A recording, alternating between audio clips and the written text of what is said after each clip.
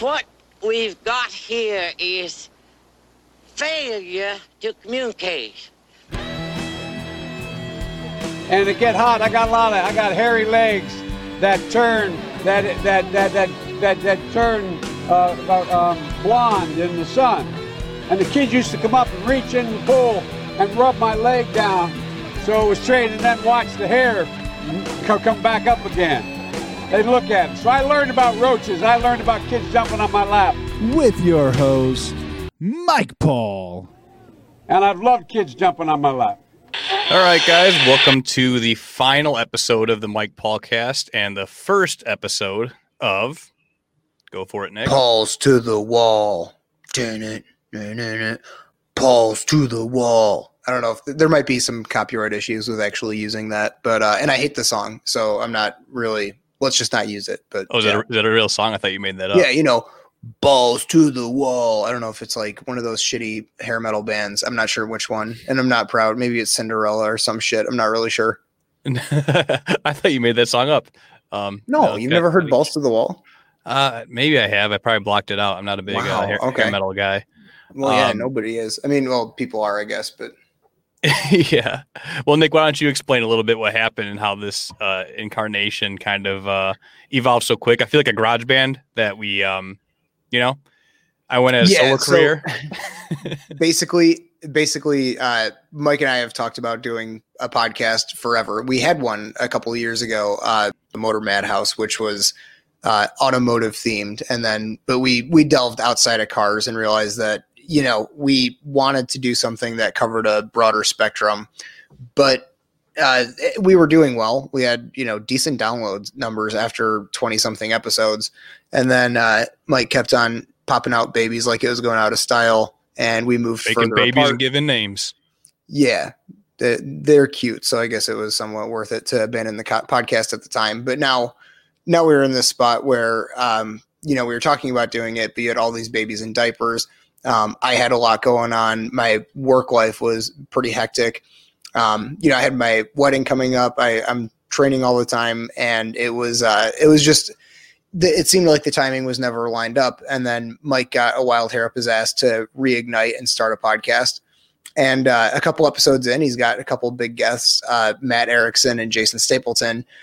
And I'm like, yeah, I'll definitely hop into this when it's, I'm good for you. You're the one out there starting it. And then all of a sudden it's like, you've got Scott Horton. And I'm like, okay, you know what? If we're able to pull these guys in right away, I'm like, okay, this is real. We're booking some great guests right off the bat. Jason Stapleton was kind enough to re-air your episode with him on his feed. So that gave us a lot of traction right out of the gate. And then we recorded with Gene Epstein and he retweeted it. So all of a sudden we were off to the races. And I'm like, if I'm not going to get fully invested right now, then it's not going to happen. So I really didn't have a choice. I didn't give myself a choice. Like, I needed to get fully invested. So I'm making just about every single episode I can now. And I'm going to take over making a YouTube channel, and we're going to post some clips. We've got some fun segments planned. Yeah. Now let's just say it might involve a certain famous, or you could say infamous in some circles, Canadian professor, eh? And he might be calling some martial arts gyms and some auto parts stores to talk philosophy and talking about the social hierarchy and ascending hierarchies in lobster DNA. That'll be fun. So I kind of felt like you say wild hair, but in reality, if you're watching the video, I'm sitting in a room that I spent about 2 weekends soundproofing, and I'd been sending pictures to Nick and everything. This happened about 2 months ago. Like I mentioned, I have 4 little kids, and I have an unfinished room where there's an addition built in my basement that's huge. And I was like, oh man, I can do a kick-ass office here and soundproof it and make it, if we want to set up like I play guitar, so I want to get a drum set in there and set up a full band gig. So when my kids are growing up, they can just toy around with any instrument, and I'll fully fan that flame if they're into playing music. But that's a very expensive endeavor. And also I was like, I just got to be objective. What's the fastest, cheapest way to make a room where I can record without you guys hearing screaming babies if they're awake upstairs. So I have a little tornado shelter. It's a room that's 3 foot wide by 15 foot long. And I just soundproof the entire thing. So it looks like I'm in a bunker sitting here, but we call it the bunker. Nice. But hey, You got all your canned food. You got your Super Male Vitality, all your canned food, get your life straws, it's your bone broth. I'm going for function over form, and if it gets to a problem because I literally cannot have a guest in this room, I think our mics would interfere because the room is so small and we have to put our backs together. Touching PPs, it seems like. Yeah. So I figured it'd be good for Zoom, but once I built the room and I set it all up and I had my mic set up, I was like, well, now I just need a podcast. And I am building another podcast that's completely unrelated to this one. I'll cover later down the road. That's kind of why I built this for in the first place. But that podcast is very technical and history oriented, and it's going to take probably 6 months to a year more research before I can start putting it out. Yeah, it sounds like from what you've told me about it and kind of giving me the actual content of the podcast, and it's going to be very similar to like Dan Carlin's Hardcore History, where it's a deep dive that's like thorough and the story really grabs you and pulls you in. It's not like these fun fact, half an hour interviews. Yeah, so basically the Motor Madhouse name that we had for our old podcast, I wanted to keep alive. I mean, I have a 59 Buick 4-door that's on air ride with my logo for the Motor Madhouse is the same car, and I have it on the side of my car. And I didn't want to peel it off, so I'm putting that name back on this podcast, but completely changing the angle. And I mean, the podcast was very popular. We had a lot of fans messaging us all the time, talking about stuff, and we had, I forgot how many thousands of likes on the Facebook page. It's like over 7,000. But yeah, so I wanted to reignite that name. And so basically it's a start, basically the dawn of the automotive age podcast, where I'm going to talk about the transformation of horse and buggy to internal combustion transportation. Not going to go too in depth, but that's why I built this room. Long story short, I had the microphone all set up sitting here, but I'm not ready to start recording that podcast yet. So I was cleaning up my basement one night, and I just emailed one of the ladies that works for Jason, who I knew from our last podcast, and said, "Hey, we had Jason on our old show." I said, "Would Jason be interested in coming on?" And she said, "Absolutely. Also, do you want Matt? Matt's her husband." I forgot about that part of it. So Jason's co-host is her husband, and I was like, "Oh, absolutely." I was actually, I'll take Matt first. Like, Jason's schedule is a little tighter. Like, I'm really excited to talk to Matt. I love listening to him talk on Jason's show. And then I just text Nick. I was like, "Hey, I'm recording an episode with Matt Erickson on Wednesday," and he's like, "Oh, sweet." And then I was like, and then Jason the following week, he's like, "Cool." And then Scott Horton, and he calls me. He's like, "Oh, okay, I'm in." and that's kind of what has been kind of a little bit of growing pains out of the gate. But this is like a garage band. I started jamming out the solo career, then I started opening for games. And Nick's like, "Hey, I'll play guitar for you." And I was like, "Nick, I've been asking you to play guitar for 3 years. I'm a shitty guitarist." Like, Well, as far as my audio quality goes, when we recorded with Scott, I actually went to our buddy Chad's house because he has a professional setup, and on such short notice, I didn't have anything. So then for the next couple episodes, I had just a wireless Bluetooth headset that I had bought on Amazon, and the quality is pretty terrible. You can tell in the Pete Canonas and Gene Epstein episodes. It's not good. So now we have this mic that actually you had purchased a while back. So I've got a new computer set up. I've got a high quality mic, and right now I'm recording in my guest room because I'm going to build out a studio in my basement that's very similar to your room, the bunker. So we're both going to have these tornado bunkers, where mine is also really narrow. It's like 3.5 feet. And then there's one little square area that's like 8 by 4. So, and it's got like a 14-foot ceiling. It's huge. So I am going to take carpet padding and roll it out, and then put in some plywood kind of strips that I can get some stretchy polyester fabric. And I'm going to, it's going to look like a very high end, tiny little room. So I'm actually calling it the pod. It's not big enough to be considered an office. I'm going to call it my pod. It's my little safe space. But I think it's going to look really cool. I actually wanted to make a video because right now it's all just concrete with like rebar sticking out of it and drywall. So right now it looks like shit. And I think I'm going to make a short video about building it out because I think it's going to be pretty cool and it should be very functional. Yeah, no, it should be pretty cool once we can up the audio quality a little bit. And like you said, the microphones were night and day. I was listening to you record and I'm like, Nick, I have a $300 microphone here. Like, I'm not going to use it. Come get it. Stop recording with your little Bluetooth headset. And it made a night and day difference once you upgraded. But yeah, I mean, we got some pretty big guests still yet to come as well that we're scheduling, and you know, we're open to any suggestions you guys have. I'm actually gonna set up a new email address. By the time they hear this, I'll have it set up, but we'll do pulsetothewall@gmail.com. Just so they can shoot us over any requests, critiques, any feedback, guys. We really appreciate. But yeah, like when I said on the Greg Morin episode, we were talking about the masks. I said he's a scientist. That's why I'm having him on. He knows more than me. And I invited, if you have anyone that can dispute his points from an opposing point of view, I am completely open and welcome to hear anybody else out. And that goes for any topic we discuss. Like, I'm happy to have our talking points challenged and not just talking to an echo chamber. Yeah. And, I think the broader thing here, I'm somebody who's, and I know you are too, we're both pretty interested in politics and all these things. But I really, the goal here isn't, I don't want to be something I'm not. And we don't want to be something that we're not. What I'm really interested in doing is just bringing on people that I find interesting and asking them questions as if we're not on a podcast. That's the idea. I want to, there are all these people I listen to. It's like that blow my mind and have these kind of, contrarian points of view, and to bring them on and just pick their brains on different topics and then just let the conversation free flow. So it's not like we're boxed into one topic or another. That's really what it is. I don't want to act like, this phony intellectual. That's not what I am. I'm somebody who's very interested in intellectuals, and I'm really good at memorizing things that smart people say. So that's what I am.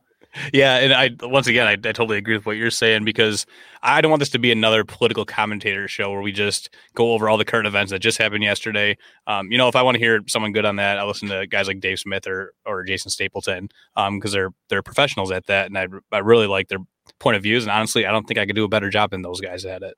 But like you said, I want to be authentic versions of ourselves and bring on people who interest us and do know more about all the topics we like. And a lot of it happens to be political and economics and history. But there'll be also a lot of just fun, lighthearted topics like, your jiu-jitsu passion. Like you said, we're both car nuts, food nuts, and then, music enthusiasts. As far as I also don't want to be I don't want this to be like a Tony Robbins thing where it's all about motivation and inspiration either. But at the same time, I think that's just going to naturally kind of come out in conversation. Like when we had Rich on and we're talking about being an entrepreneur and not wasting your time and living a healthier lifestyle. It's like when we're talking about all these very heavy topics, all this really dark subject matter of things going on in the world. It's like you need to build yourself a life raft and take control of your life. So I think it's just kind of an organic part of the show. It's just, what can you do in the face of all this dark stuff is just, be a better version of yourself, Yeah, it's, it happens because the people we find interesting happen to be extremely motivational and successful, in whatever they're chasing in life. And that's why we're inviting them on the show in the first place. We're not looking to have any boring or uninteresting people. If we're taking the time out of our days to have them on and going through all the work to post it, it better be someone that I think is more interesting than myself. Yeah. And it's like, right now, and we're talking about the kind of like broad subject matter that we're going to cover. I'm really interested in having somebody on similar to Tim Ferriss to talk about like morning routines. Cause right now I'm kind of really into, I haven't read The Miracle Morning, the book where it's like you lay out all of your clothes the night before, and then you have your, coffee set up and everything's like very automated.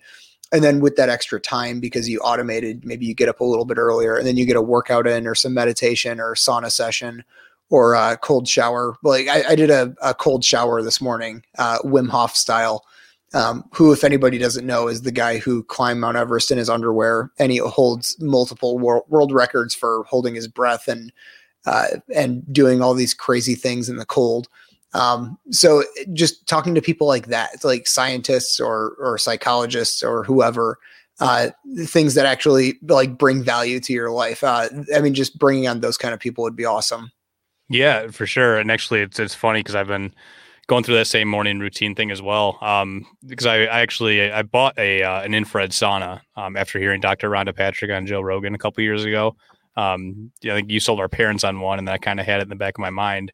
And I bought it probably 2.5 3 months ago, and I hit it 4 to 5 days a week. And I was going through a stint when I first got it where I get up at 4 a.m., had my coffee automated, hit half an hour in there, listen to like some just relaxing music or, an audiobook or something, or maybe even just some like upbeat music. Cause I usually go for a mile run afterwards, and I just got up, it's 4 a.m. I gotta get the blood flowing and get excited. But yeah, it was hard to keep up, but I'm getting back into it because, I was like, man, everything was so much easier when I was doing that. Like it felt hard, it sucked, but it felt so like, good. Starting today, I moved my start time at work from 7 to 8 a.m. And I'm like, my body clock wakes me up at the exact same time, 4:45 every morning. And I'm like, what am I going to do with this extra time? Like my body knows when it wants to get up. So I'm like, okay, you know what? I'm just going to start a new morning routine. So I have this extra basically 45 minutes where I can kind of do whatever I want. And it's like, I could sit there and watch the news or, do a bunch of things, just kind of waste time. But today I'm like, you know what? I'm just going to torture myself. Even if I don't want to do it, I'm going to wake up, I'm going to go for a run and then bang out some pull-ups and push-ups. And then I'm going to meditate. And then I'm going to take a cold shower, and I'm going to do those things. And I thought it would suck, but I was more invigorated. Like I felt like I was just so mentally clear this morning, where that is a huge, huge thing. Tim Ferriss and people like Jordan Peterson talk about this, where if you can automate and just make automatic those little things in your life every day, it makes such a huge difference, because there's nothing worse than waking up late for work. And I remember in high school, I did that every morning. I'd wake up at the ass crack of dawn, because I think a big part of that is this public school model where you're taking kids when they're teenagers, where your body, this is well understood science, that you're supposed to be sleeping in because you're growing like a weed. But no, let's get kids up at 6:30 a.m. so they can make it to school. But, I'd wake up every morning for school and then just be scrambling to get out the door, like hurrying to shower and brush my teeth. But yeah, I mean, going well, because you're going somewhere to something you don't want to do. You're being forced to do. It's a minimum security prison. So yeah, exactly. No, it is like completely, like you said, it changes the whole day. I'm really envying listening to you talk, because you don't have kids. Like, oh, what am I gonna do with all this time when I wake up at 4:45? like I wake up at 4:45 3 days a week against my will, because I have a 3-year-old come busting through my room. I had a good nap. And his nap's not over. He just kicks down your door like a no-knock raid at 4 a.m. Yeah, and like wake up in terror.